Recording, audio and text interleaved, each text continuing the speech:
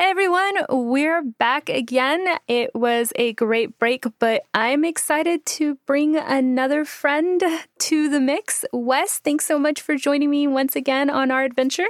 Of course. We had such a great time talking to Lou about what he does as a security analyst. I thought maybe we could mix it up a little, and I invited my friend Seth to come and talk to us about being an infrastructure engineer. Seth, thank you so much for joining us today. And thank you for having me. Now, would you mind, carrying on a little bit of our tradition here and introducing yourself and telling us a little bit about what it is that you do? Sure. So my name is Seth, and I am an infrastructure engineer at Sysdig, which is a Kubernetes and container security company. And basically, my responsibility is to help build our Kubernetes clusters and handle all of the cloud infrastructure engineering so that the rest of the broader software engineering teams can build our product and ship it to customers. So I'm going to ask you to break it down for us. What would your day look like if someone here, wanted to be an infrastructure engineer? What would they be doing? One of the things I love about being an infrastructure engineer is I can do pretty much anything in the day-to-day. Being that I'm an upstream Kubernetes contributor, a not small amount of my time during the day is spent on managing our Kubernetes clusters and keeping things running there. I can do things like work on our build and release pipeline to assist our developers in actually getting their code into production. Sometimes everything has to stop and drop for alerts or production outages or things like that. And a lot of things like that can lead to some old school Linux and sysadmin troubleshooting, digging through log files and getting packet captures for the network and things like that. So it's kind of all over the place. Down in the trenches. Yeah, definitely. And it's a lot of fun because, under the hood, all this container stuff is just Linux. So it all comes back around full circle at the end of the day. From your description there, it does sound like you're doing things all over the spectrum, not only in different jobs, but also but from development to actual operations. Yeah, definitely. I kind of joke and like to call myself an ops dev engineer because I got my start doing desk side support, IT, turning things off and on again for a living. And when I relocated to the Bay Area a few years ago, that was when I really discovered, actually AWS was my first cloud I discovered, and I came to the realization that all of the racking and stacking and server stuff I had done physically, I could just learn to write code and make that happen. And that was something that I latched onto and decided that was going to be my career. And I think that's one of the places I want to focus, because when I first heard your title, that's what I thought of. I thought, hey, maybe he works at a data center and he's actually building out these servers. But the title, the jobs themselves seem to have shifted as we go to more as a service platform. Were you ready for that? Was it something that you expected to happen, or was it a harsh transition going from physical servers to the cloud? It was a harsh transition in terms of my skill level. I was not ready for any of this. I grew up in upstate New York, and I found out very quickly that when I moved to the Bay, I was a big fish in a small pond back in New York, and out here, a junior engineer like me was a dime a dozen. I remember my first interview, I was eaten alive. They were not rude, they weren't difficult. It was just I didn't have the answers to the questions that they had. They were expecting high standards and experienced people. Yes, definitely. And that was when I decided that I needed to start studying a lot of these things. And there was no way I was going to pick all of this up in my day job. Like I said, I was desk side support. I was leading IT for a design lab, which was a really cool job, and I got to do some cool data center and server stuff. But at the end of the day, I was helping people with laptops and new cell phones and things like that. And there's no way I was going to learn site reliability engineering or DevOps or infrastructure, cloud infrastructure, whatever you want to call it, doing that job day to day. I kind of want to zero in here because when we first started talking about you coming on the podcast, and I'm going to embarrass you here maybe for a moment and quote you, because you told me, I don't think anyone's going to want to hear how a cis white dude dropped out of college and still managed to get this great job. But I think what you just described your day-to-day before as is something that so many people can relate their current jobs being. So how do you go from where you were to where you are now? What steps could people take to be able to maybe try to replicate that success? I was not the computer guy in high school or college. As someone, quote unquote, millennial, I was good with computers the way that anyone my age is. I could reset the clock on the VCR, but I don't think my parents were able to. Things like that. But if my laptop stopped working, my hard drive was fried freshman year in college, and all I knew is that I pressed the power button on my computer and it didn't turn on. And that was the extent of my knowledge. So I didn't start programming when I was 6. I didn't have my first computer till 11 or 12. I really didn't have a background in these things, and kind of ended up getting a call center job in upstate New York, which is, in that location, a decent job, and was the only person that owned a Mac at the time, because I'm a musician and I wanted to record. I thought I was going to be a rock star. And that was how I was kind of immersed in all the computer stuff, being the only person at this job that knew how this platform worked. And I was lucky enough to parlay that into a more desk-side support job at a new employer, supporting all of the executives. They wanted the shiny MacBooks, the new iPhones, everything like that. And I knew how all of those worked. And so I got incredibly lucky starting at that job in the corporate headquarters, and day one met the CEO.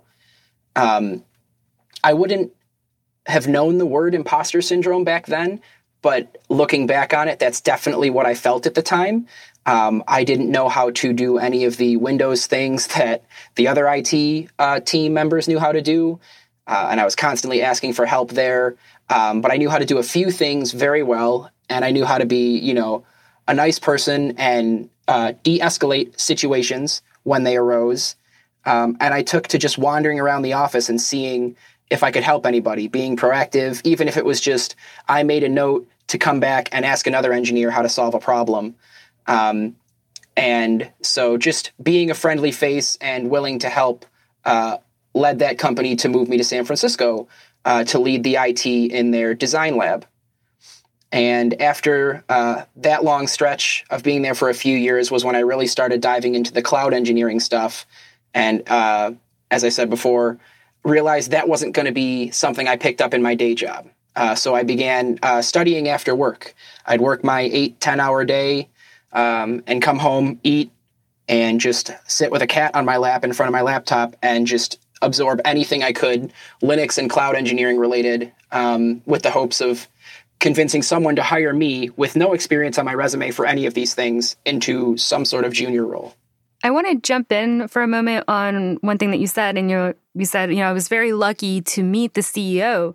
And I think that some people might want to stop there and be like, oh, well, I can't replicate that. That was luck. But I think it's really important that you followed up with the next thing, talking about going in and just asking people if you could help and walking by and meeting people. Because I think that we ignore how much networking is really a part of our career growth, regardless of where we are. Yeah, I definitely agree there. I was a member of a 10-person team, and everybody knew the CEO, but I was the only person that, for better or for worse, treated him as a human. There was a lot of awe and fear around this gentleman, and maybe it was a bad attitude at the time, but I was just kind of the opinion that he's just another human. And people said he was mean. People said he was difficult. And I was able to separate myself, my self-worth from my job and his attitude, and just kind of see him as a person that needed computer help. And I don't know if he liked it. I don't know if he disliked it. But based on where I am now, it worked for me. He honestly engaged with him. Yes, definitely. And I didn't always have the answers he wanted, but there was no point in me lying and saying I'd figure out how to make something happen when what he wanted was physically impossible. Wes, you might be able to maybe speak to this a bit better, but I'm going to just put it out there. Because another thing I heard you say was, the imposter syndrome hit because I didn't know how to do, X and Windows. And I think that's something that maybe some of the tech grouping really does is we hold on to Linux like a religion, and we don't learn how to do things in Windows and Mac. But in the real world, if you want to continue to grow your tech skills, you really have to, in my opinion, learn a little bit of everything so that you can adapt to your platform. Yeah, Elle, it can be pretty tempting to stay with what you know or what everyone else is talking about, but I think it's always handy to have a few more tools in your tool belt. I mean, sure, you might not know all of them equally, but just having enough to get started, not having to learn everything from scratch when you encounter it, and you probably will encounter it, that's going to be useful. It's been slightly different for me, but I remember Lou mentioned that if he was able to do one thing sooner in his career, it would be to learn more Windows.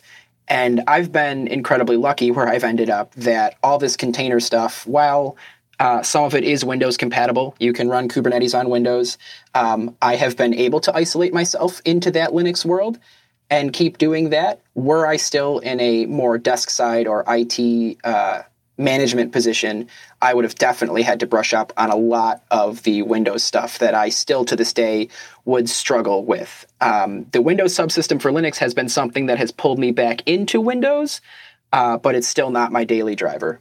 I definitely want to jump down that rabbit hole with you, but I've got one more question before we leave your past, and that's, we all hit a point, or at least I think we all hit a point, where we think maybe this tech thing isn't for me. Have you encountered that point in your career yet? That is a reoccurring theme in my career. I grew up and went to college, and I wanted to open a guitar repair shop. Tech was a complete accident for me, and I still think that I don't know what the end date is, but I still think I may have an end date in tech, at least as a career choice. I enjoy my upstream open source contributions and would like to continue to give back in that area. But if I could get out of the day-to-day engineering and sitting at a computer and hacking in a terminal, as much as I really enjoy it, I think that would be something I would aim for in the next 10 to 15 years. In those moments where you're just like, oh, maybe I should jump quicker, right? You know, those self-doubt, imposter syndrome moments. How do you kind of pull yourself out of that and just keep trying for that win? I ask my friends. I talk to the engineers that I work with. And this is one thing the Kubernetes community has been incredible in helping me with, is realizing that I don't have to be the strong silent type and handle these things on my own. I can go to the hundreds of friends that I've met through this community or any of the engineers that I work with day to day and have a conversation about things that are bothering me. And I'm lucky that something like that does help me feel better. I know a lot of people that may not work for them, but I feel incredibly lucky that I can go talk to other people, pick their brain, or even if they just look at me and say, you're being ridiculous, you're really smart, you know how to do all of these things. You can figure it out. Definitely. Maybe it comes from an inflated sense of self-worth or a little bit of conceit, but I don't think there's anything wrong within reason in taking a step back and looking at everything you've done and kind of patting yourself on the back and saying, wow, I've done X, Y, and Z. I've done these things. I still go back to the presentation I gave at KubeCon in Barcelona in front of a few hundred people and went, wow, that was something that I accomplished. I was there for a reason. And that definitely can lift your spirits a little bit in a rough day. Speaking of previous things that you've done, I did find an old blog post from you, actually about how you broke your Kubernetes cluster. And I actually found it really refreshing because I think a lot of people aren't willing to admit their faults. Did you find that to actually be helpful, or did you find that more people were negative about you admitting what you hadn't known? I got a few comments on that article that were a little negative in pointing out some of the obvious things that I may have missed. But that article, that time span was roughly 2 days in which I had a broken Kubernetes cluster. And by the end of the second day, I was just fried, and I was missing the most obvious of signals in how to fix it. But the majority of the people were very supportive and chimed in with their own stories. And that post has actually ended up on a GitHub repo, which is called Kubernetes Failure Stories. And there are 30 or 40, probably more at this time, stories like mine of how people have broken everything from the nodes they were running on to networking to even deleting a whole cluster like Spotify has done a few times. I remember they spoke about that at KubeCon. And so it really made me realize that as much as I think I'm the only person that has broken things like this, we've all done it. And it's helped me realize that we shouldn't keep these things secret. You know, you can call it the whole DevOps culture, blameless postmortems and transparency and things like that. But I think it's good from a technical standpoint to show off everything that we've done and how we fixed it and how we can learn from that. But it's also good from a spirits and a humor standpoint to share these things, and I can look at it and go, wow, Wes, I can't believe you missed that. And you look back on it now 6 months later and you go, yeah, it was really obvious, but you know, at the time I was 6 cups of coffee deep and I hadn't slept overnight. So I was watching the money burn. Yeah, definitely. And I think it's nice to look back on those things. And I don't think everybody can do this, but I know I can and laugh about it. Because it just seems so ridiculous in hindsight. But at the moment, you're pulling your hair out and you think your job's on the line. I like that, though. I mean, it seems, I guess to return to a theme, it seems honest, right? I mean, we all have these things that we're supporting and running, and you want them to look as shiny and good and reliable as you can. But, I mean, we all have problems, we all have issues, and it's a process that we have to go through, oftentimes together, to figure it out. Yeah, definitely. I agree there. And I think, you know, being that all these tools that we're using, especially in the cloud native ecosystem, to drop a buzzword, where I spend most of my time, you know, with Kubernetes and things like that, all of the code is open source. And so I think we can be a lot more open about our successes and failures and not only have better open source code, but better open source community through that. So let's pack up all of these lessons and kind of fast forward to present day. So you mentioned that you're working at Sysdig, but you're actually one of the new kids there, right? I am. I am the second newest infrastructure engineer. We had a new one start this week, so I am the quasi-new kid on the block. And on top of that, you mentioned that you're trying to tackle WSL, which I myself have been trying to do. And honestly, most of my problems are coming just trying to learn Windows itself. So how are you dealing with, you know, the pressure of being the new kid, trying to learn a new platform while still trying to stay up to date in the Kubernetes world? It seems almost overwhelming. It is definitely overwhelming. I won't sugarcoat it and say that I can handle all of it. There are days where I take a look around, either literally or figuratively, and realize, how am I going to learn all of this stuff? Amen. I keep coming back to something that a prior manager of mine told me. It was actually my first real DevOps job outside of IT when I finally made that leap. And he hired me with no resume experience. I had been studying on Linux Academy, actually, for an AWS certification, but I didn't have it yet, but I wanted it. And he hired me, and I asked, why? Why did you hire me?